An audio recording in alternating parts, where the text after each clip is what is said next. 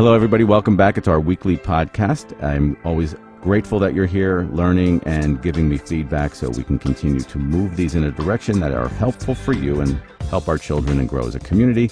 Last week, we had a really great podcast on energy, nutrition. We had a little holistic nutritionist in here giving us some food, some great things to taste. We discussed eating habits, things that will help us live healthier and happier, and how food and the right food that can taste good does also give us energy. It doesn't have to taste like cardboard. You'll find all of my podcasts on my website at www.drsophie.com or on iTunes. Download my phone app. This week, we have a really great topic called attention reorder. What is attention? So many people think, well, I have attention deficit disorder, or my child doesn't pay attention, or my teacher said my kid isn't paying attention. And before you know it, they're getting tested or they're on medication. But I wanted to look deeper into attention. Really, what is it? Is it a dysfunction of that frontal lobe that everyone says, oh, ADD is a dysfunction of your executive functions of your frontal lobe? Or is it really stuff that the brain could do better if we learned how to strengthen our brain and be more in tune? So this week we're going to be talking with our expert. We're going to learn about what is attention, is it different between two people, what are the components that make it up, and how can we really address it and strengthen it in ways that don't necessarily have to do with medication. So joining me today will be our guest, Dr. Joseph Cardillo. He is a best-selling author in the fields of health, mind, spirit, and psychology. He's got a ton of books. He's done a ton of radio shows and appearances, and he's going to tell us all about it. As soon as we get going, Dr. Cardillo, are you with us? Hello. There you are. How are you? Good. So tell us about you for a minute. All about you. Well, I've written a couple of books. My first book was a book titled Be Like Water, which was a book that was laden heavily with Eastern wisdom and practices, many mindful techniques. And, I wrote a couple of other books in between that, and I believe the book we're going to talk about, which is Can I Have Your Attention?, which I wrote in an attempt to try to understand what attention is and to try to find some ways to improve attention. And I've written a new book, two new books since then. I wrote a book that I co-authored with a colleague of mine from Columbia University, Galena Midland, and that book is Your Playlist Can Change Your Life. And in that book, we talk about how music can be used to improve health, memory, organization, alertness, and more. So I'm continuing my own work and research in attention, and I've got a new book that's being released, and that book is titled The 5 Seasons, and again, which emphasizes mindfulness techniques and other techniques that we can use to improve attention. That's wonderful. I can't wait to read the new one. I want to know, though, from your research and where you kind of stand in life about all this, like, how do you measure attention? Because I think most of the people that are going to be hearing this are saying, well, I'm always told my kid doesn't pay attention, or my child doesn't pay attention in school, or it's hard for me to pay attention. I mean, is that really just it boils down to the fact that if we did techniques like you suggest, that's all that we really need to do? And if we do them, what are we strengthening? Or is there a piece of our brain we're strengthening? Is it self-control? Like, what is all that? I don't think that that's all that we need to do. I think that might be all some people need to do. But then, of course, there are others who would need to look at other treatments, really. Okay, so how do you define attention? Like, if somebody said to you, Dr. Cardillo, what is attention? With all that you've done, how would you describe that? I would define good attention as controlled attention guided by good choices. Okay, stay there for a minute. Controlled, guided, and what else? Good choices. Okay, but then you said, I would describe good attention. So are you implying that there's good attention and bad attention? Yes. Okay, tell me more. Well, I think that the first thing that we have to do is we have to pay attention. As funny as this might sound, I tell people to pay attention to how they are paying attention. No, that sounds great, but that's the most important thing. But how do they do that? Well, what I stress is self-awareness and mindfulness, but how do you pay attention to how you're paying attention? Right. I think that the first thing that you might do is to ask yourself at any given moment, how do I feel at this particular moment? Are my emotions guiding what my next thought's going to be? Are my emotions or feelings guiding what my next action is going to be? So, like, in other words, am I clicked into myself? Yeah, but, I think that as simple as that sounds, pay attention to how you're paying attention. I think it's really kind of important because it could be an emotional feeling or an emotion that's making you identify certain detail or respond to certain detail in a certain way, but it could also be something else. I mean, you might just feel dreary or you might just feel mellow. Some people might feel anxious at a particular moment, or they might feel really pumped up. And that's why they're paying attention to particular detail or having certain thoughts or even responding in a certain way. Or not being able to. Yeah, exactly. So the first step of paying attention to how you're paying attention is to kind of see how you're feeling and what are the things that are helping that or not helping that. Exactly. And then what do you do? Well, then I think that just knowing a few things about how our attention works helps. For example, we do an awful lot. One of the most interesting things anybody ever said to me about attention was no matter how bright we are, no matter how intelligent we think we are, most of us walk around all day long mindlessly, and he meant that in a Zen sense. Yes. Yeah, and so I think that, most of the time throughout the day, if we really think about it, much of what we do is guided by our habits. Right. You're on autopilot a lot of times. Yeah, and so that's pretty good when our habits are getting us what we want. But when they're not getting us what we want, or they're not helping us hit our goals, right? Or you're not paying attention. So what do you do then? It gives us kind of high-speed trouble. So I think that one of the things we might want to do is to, as we're becoming mindful, as we're paying attention to how we're paying attention, is to consider, is this a habit of mine that's triggering me? And so one of the things that I like to do is to replace habits that aren't working with ones that are working. Okay, so give me an example. So let's say that I go to an office meeting, and every time I go to the office meeting, I talk out of order. Okay. And I do that, and it causes me problems. Then I think that one of the techniques that we can use is a mindful technique called visualization. And so before we go to the next office meeting, we might visualize the way we want to behave in that office meeting.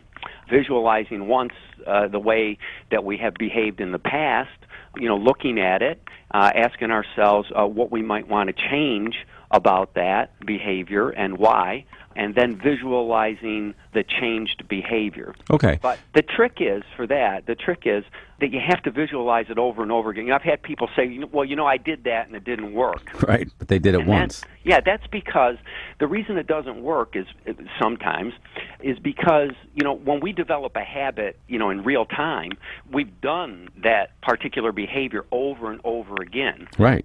So you can't expect to just visualize something once and have it work. Right. Most athletes will tell us that. So they have to visualize it many, many times until they sort of develop a habit within their mind. Right, and ingrain it in there. Yeah, and then it'll trigger at very high speed, and it'll get you what you want. Just to help our listeners understand better, what would make them realize that talking out of turn in their office meetings is not a good thing and they need to replace that? Well, one of the techniques that I use is called a self-scan.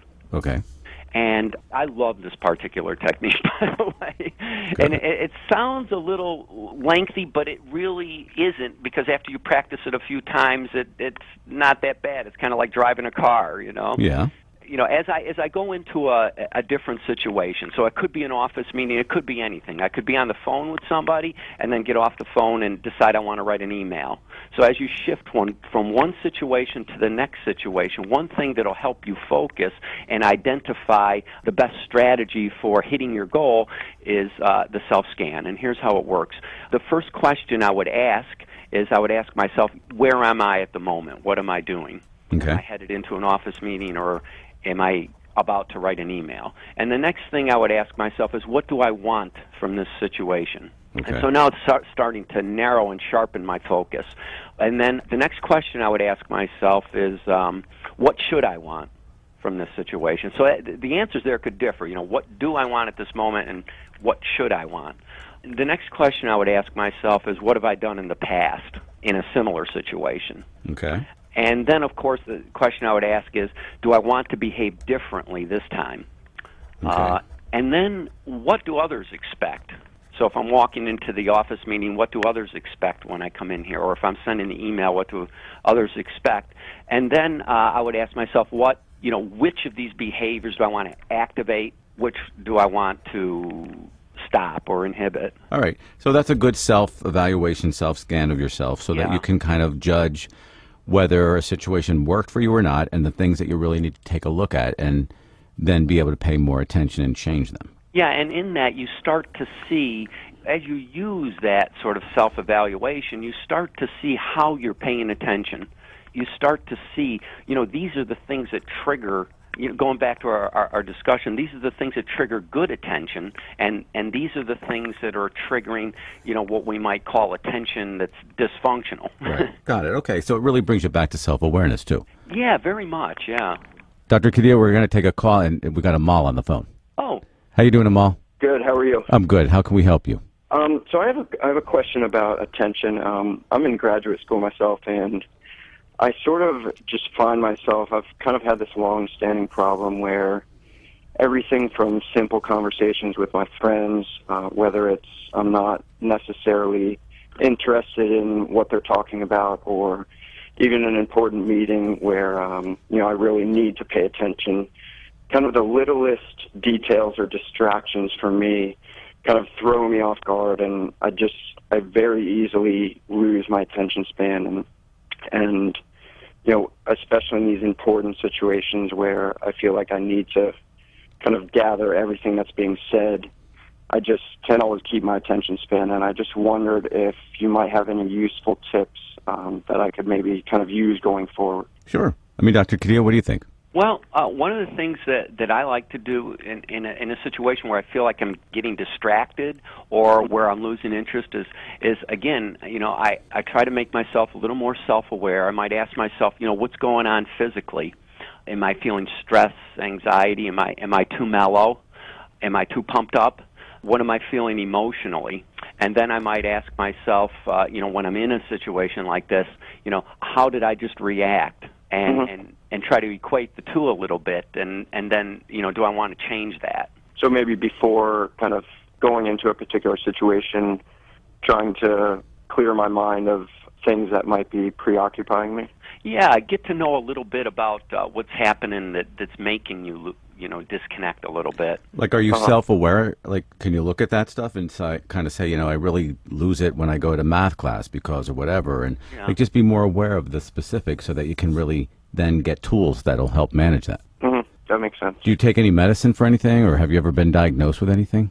No, I haven't. I've never taken any medicine. Just kind of tried to, do it just sort of on my own, and I wouldn't say it's kind of an awful thing for me, but I just notice it, pretty often. And I would definitely look at some of these good mindful techniques. Read one of his books, Cardillo's books. They're good, and they give you some really good techniques, because that's really the key. It's self-control and insight, self-awareness to really see where those pitfalls are for you. Gotcha. Thank you very much. I appreciate it. You're welcome. Do you think that it's a common thread that you hear of people saying this? And I keep going back to that idea to try to, when we're trying to self-regulate, at least from my perspective, it helps so much if you have an idea as to what's driving you off focus, whether it's an emotional issue or whether it's a physical, stress or anxiety. Sometimes I find that, people just, one of the things that my colleague Galena Midland and I have talked about is having an optimized mindset. What does that mean? For us, when we say optimized and balanced, what we mean by that is that you have to have the right amount of energy or psychic energy to get the job done. Right. And if you're too mellow, if you were any more mellow, you wouldn't have enough energy. But if you were any more charged up, you'd become anxious and you'd become distracted because of that. So our idea of balance, which might be different from some, our idea of balance is to be balanced in between calm and alert. Okay. That makes sense. And how do you assess where you're at in that whole process? Again, with Self-scan? with some self-awareness again, to ask, how do I feel, both physically and mentally? Do I feel like I'm a little too down to get this job done, or do I feel like I'm a little too pumped up? Tell me and something. I need to mellow out. And then once you've sort of self-diagnosed, at that point, then we've got a number of techniques, including music, which a lot of students like, and the rest of us too. We all love all love music, that can help swing us one way or the other. All right, we have a voicemail that will play right into this question. Take a listen. Hey, Dr. Sophie. My name's Jason. I'm from LA, and I have a question about studying habits. I'm a second-year law student, and personally, I like to quiet while I do my work.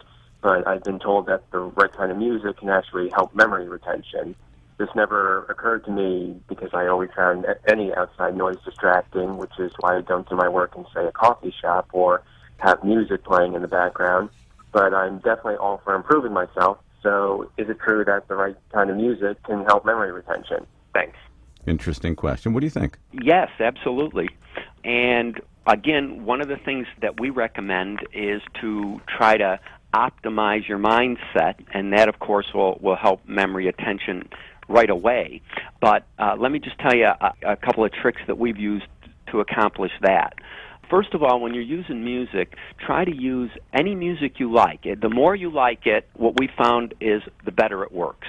Why? Why? Yeah. Well, because I think if you're listening to, one of my colleagues says what you love could be a torture to me. Right, exactly.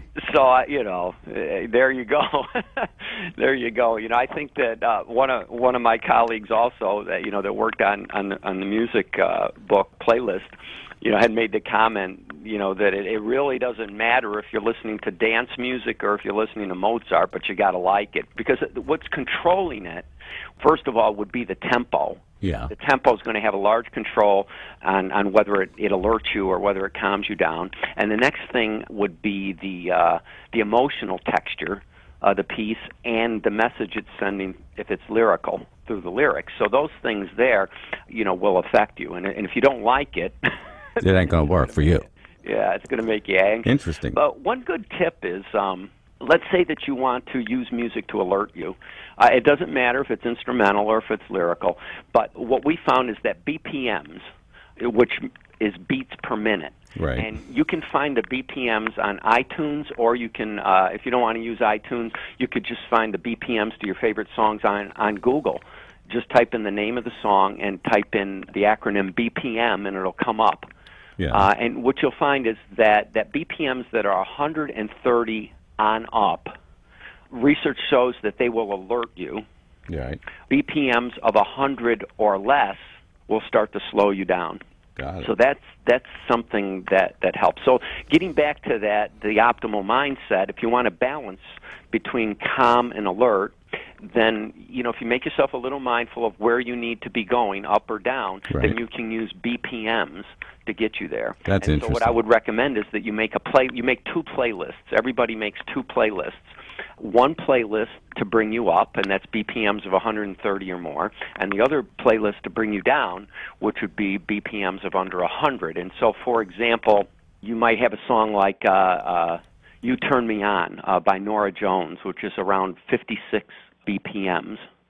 And then you might have a song like Rebel Yell by Billy Idol, which is around 167 BPMs, or I think Rock This Town by the Stray Cats is over 200. Wow. Well, but I'm confused, though, because it seems to me that it would be more about lifting your mood or something with music that has an emotional impact on you versus its impact on attention. How does that affect attention? Well, what we're thinking is that it'll optimize your mindset, which will optimize your focus. If you're stressed, it will de-stress you, and if you're too tired or too mellow to pay attention, it will bring you up to the point to which you can. So is it fair to say, and probably not, many people, especially children who play all video games a lot, are very distracted children in other venues like school or whatever, but you put them in front of a video game and they're entrenched. And so is that because it stimulates and distracts and does that balance in their brain and their frontal lobe to be able to then get them to focus on that game? Yeah, it could. So, Sure. I mean, there's a lot of pieces to it, but whatever tool you're using, whether it's the music or a video game or whatever, it's that balance that will then affect the ultimate temperature of your brain, kind of. Oh, absolutely. And then you are We had- focused in. Yeah, and we had some tricks too. So you could kind of trick your brain into going where you want it to go too. We had some tricks where you could use photographs. So we suggest making a slideshow on your iPod with music, and those images that have that emotional quality that'll send you up. And then when you combine the visual with the musical aspect, the effect will be even more amplified. I want to say, too, this is kind of a neat trick. For people who enjoy playing music to get themselves more alert, try this one. Play something that's really slow first. So play a really slow BPM first for about 5 to 7 minutes, and then play your fast song, and it'll have more of an effect. Oh, okay. That's a great tip. It's kind of fun. Getting back to the fellow who asked the question on memory, Yes. One of the other things that we found was that if you're listening to music from long ago, it'll help spark your memory. If you're listening to music, say, from as far back as you know, if you're my age, if you're 60, and That's not that old. You want to listen to music, from when you were in junior high school, and as you're listening to that, if you can create a narrative in your mind as you're listening to the music, so the Yeah. music becomes a sort of a soundtrack to a little mind movie that you're making Yeah. that involves some of the characters from your past, that'll also increase your memory. Okay. So really, it's a lot of visualization. Yeah, yeah. So listening and visualizing really puts your brain at a kind of balanced state to really Yeah. focus. And those are the muscles that really need to be strengthened to then increase overall attention. Yeah, we came across a kind of neat trick, too, that worked. Let's say that you're going into an office meeting and you feel kind of, blah, and you need to perk up. If you can play the song in your own mind. If you train yourself, every time I go into office meetings, I'm going to play these particular tunes on my iPod, or better yet, every time I get in my car in the morning and I'm going to drive to work, I'm going to play this particular song because it perks me up on the way to work. If you don't play that song, it'll start playing in your mind anyway. Okay, but that tells that I want to read you an email really quickly, then I got to let you go. That we got from Hillary from LA, and she's asking, why can I remember every word of 5-minute long songs, even 10-minute long songs, but I can't remember the answers to my psychology test? What is that? They're in your emotional memory. Right. So explain that just really quickly, and then I'll let you go. Well, one thing is that music, as opposed to other things, permeates all parts of the brain, and because it does, your memory is quicker and it's more ingrained. Okay. And it's also emotional, and things that are emotional come back to us Quicker. strong. Yeah. Okay, that's very good. So, Dr. Joseph Cardillo, tell us where we can find you and when your new book is going to be out. My new book, The 5 Seasons, will be out June 24th. It's actually available now on Amazon. Congratulations. And anybody can find me at josephcardillo.com.